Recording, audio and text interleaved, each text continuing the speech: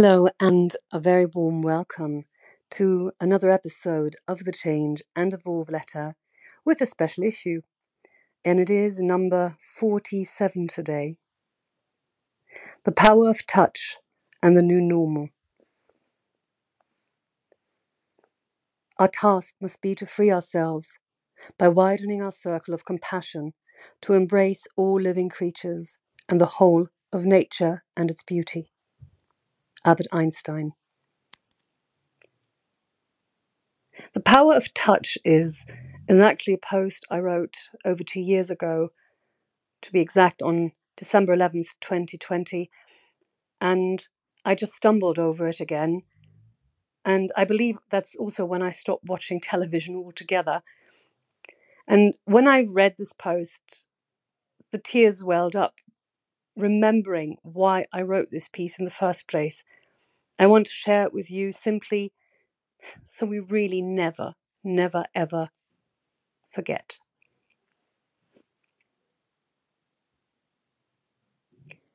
I am torn whether I want to write something critical again about the current situation the world and all of us are in, or spend my time on more positive things. The topic COVID-19 seems to be almost all-consuming and very difficult to avoid.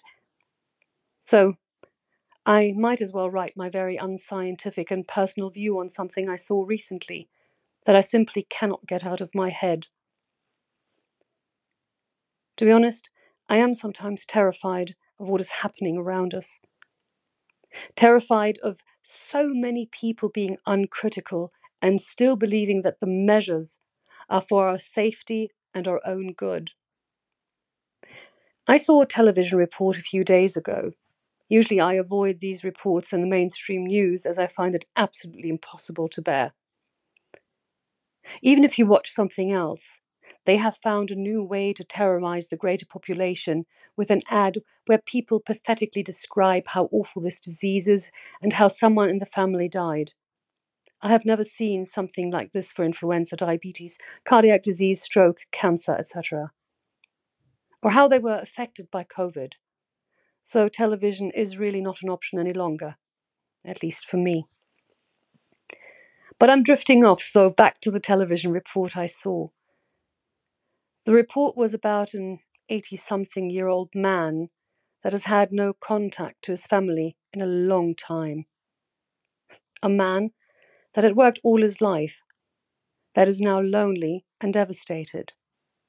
Now here comes the great news.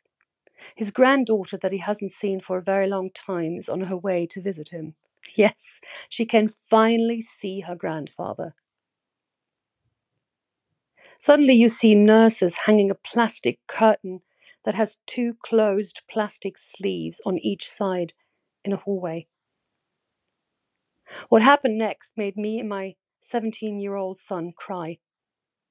The man stands on one side of the plastic curtain and the granddaughter on the other side. Both are gloved, although the sleeves are closed at the ends.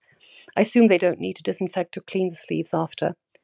And they stick their arms into these sleeves and are allowed to hug one another. What made me and my son weep, and trust me when I tell you that a 17-year-old young man does not cry easily, was this humiliating scene, the undignified contact between 2 family members.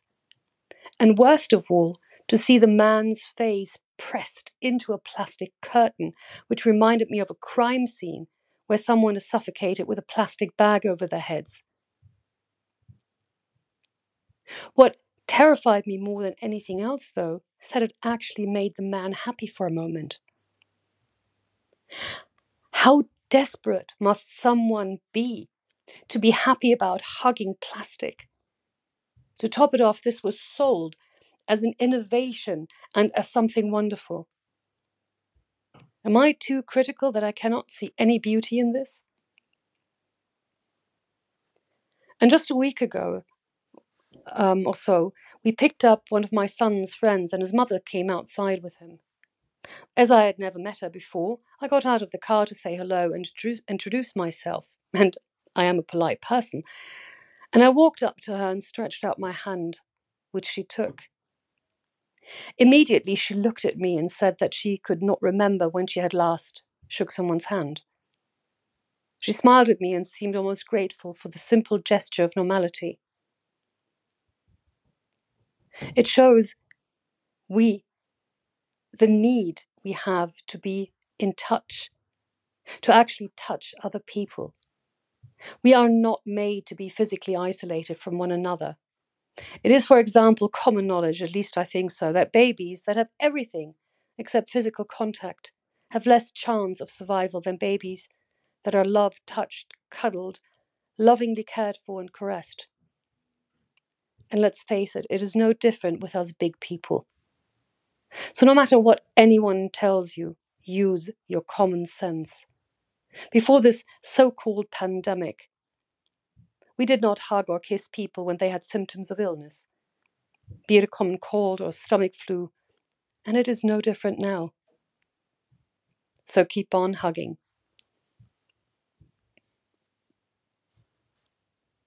If you have men who will exclude any of God's creatures from the shelter of compassion and pity, you will have men who will deal likewise with their fellow men. Francis of Assisi. This second post that I want to share with you is one I wrote just a week later, The New Normal. I believe that both posts are really good reminders of the madness we have been living with far too long. So here comes the new normal. What do you do if you have a common cold? Have you tried lately to sneeze, cough, or blow your nose in public? Probably not.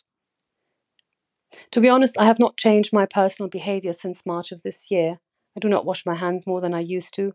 I certainly do not disinfect my hands or anything else. And I only wear the hideous mask if it cannot be avoided. I still find it repulsive and refuse to accept it as the new normal. What did we do when we had a common cold before March 2020? We did not hug people, we kept our distance to not infect others, stayed at home as much as possible. And when we did sneeze, cough, or blow our nose in public, the worst reaction was perhaps people looking either away or looking at you with slight disgust or a bit of annoyance. Today, this has completely changed. A few weeks ago, I went to our doctor with my son, nothing serious, and in the waiting room, with a lot of space, my son dared a small cough. It was more harumph, to be honest. And two people looked at him with fear, got up and left. Now, I really do at the moment have a slight cold with a bit of a runny nose, an occasional sneeze, and my voice is a bit raspy.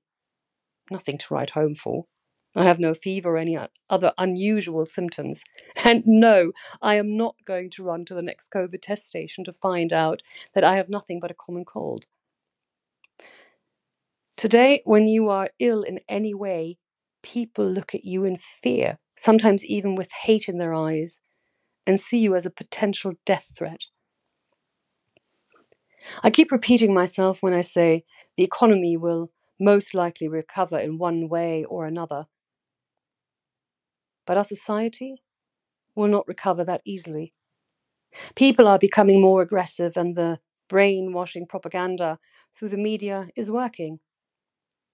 I am so unbelievably tired of this omnipresent topic of COVID-19 that I want to scream, and yet I keep writing about it.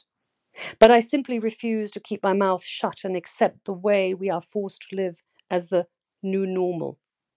It is not normal. It is not normal that people run around with masks all day. It is not normal that neighbors denounce each other. It is not normal that children are not allowed to play together. It is not normal that you are not allowed to visit your relatives. It is not normal that the whole world is on its knees for a virus that, even according to the WHO, is no worse than an average influenza. It is not normal that the collateral damage is accepted without even as much as a mention. I have written about it in another blog, and it shocks me again and again that it is apparently not tragic that people take their lives out of desperation, that people do not dare to be treated for serious illnesses for fear of infection. It brings tears to my eyes that domestic violence continues to rise, to name just a few.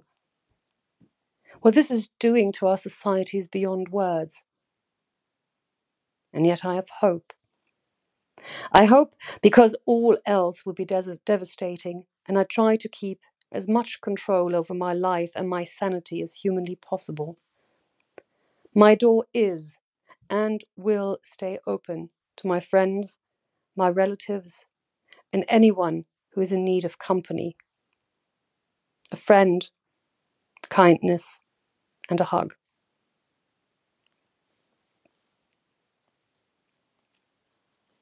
The new normal, when you need to go to see a doctor in Germany today, is still absolutely hideous. If you have symptoms of a cold, you need to get tested before you are allowed into the practice.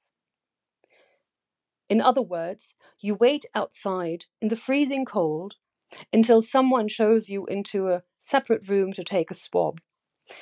Then you go back outside into the cold to wait for the result. If your test is negative, you're allowed in. If not, you have to wait until the last patient is gone. So you have to prove to be healthy, to be treated by doctors whose job is to help the sick. Honestly, that is sick. Unfortunately, not much has really changed in the past 2 years, or almost 3 years now. And I'm afraid that people still do not realize how many liberties have been stolen from them to never be returned. So please, please, never forget.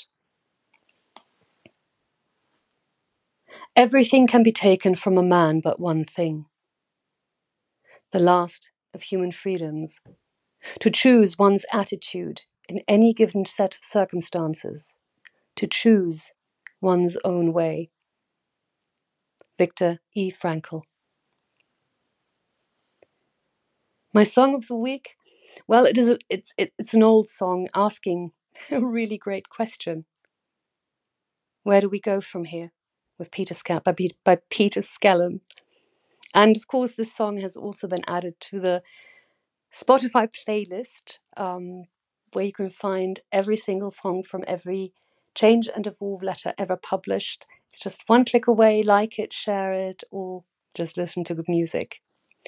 And my poem of the week is one by William Wordsworth, who lived from 1770 to 1850. And it's called Memory. A pen to register, a key that winds through secret wards as well as a sign to memory by allegoric bards. As aptly also might be given a pencil to her hand, that, softening object sometimes even outstrips the heart's demand, that smooths foregone distress the lines of lingering care subdues, long vanished happiness refines, and clothes in brighter hues. Yet, like a tool of fancy, works those spectres to dilate, that startle conscience as she lurks within her lonely seat.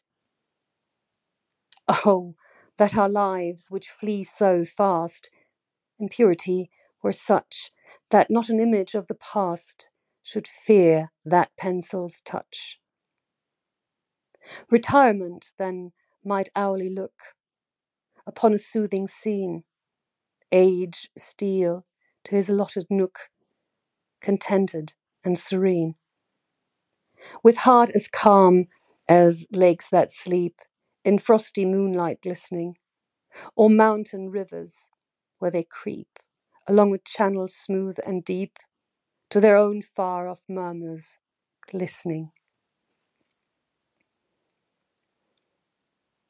And as an impression, well, we're talking about memories and not forgetting, is the memory of a fabulous trip to Rome with my daughter just a few years ago. It's one of my favorite photos. So, as always, what's left is to thank you so much for listening and for being here with me. And if you enjoy it, share it, leave a heart or a comment. And I wish you a wonderful day wherever you are. Yours, Tanya.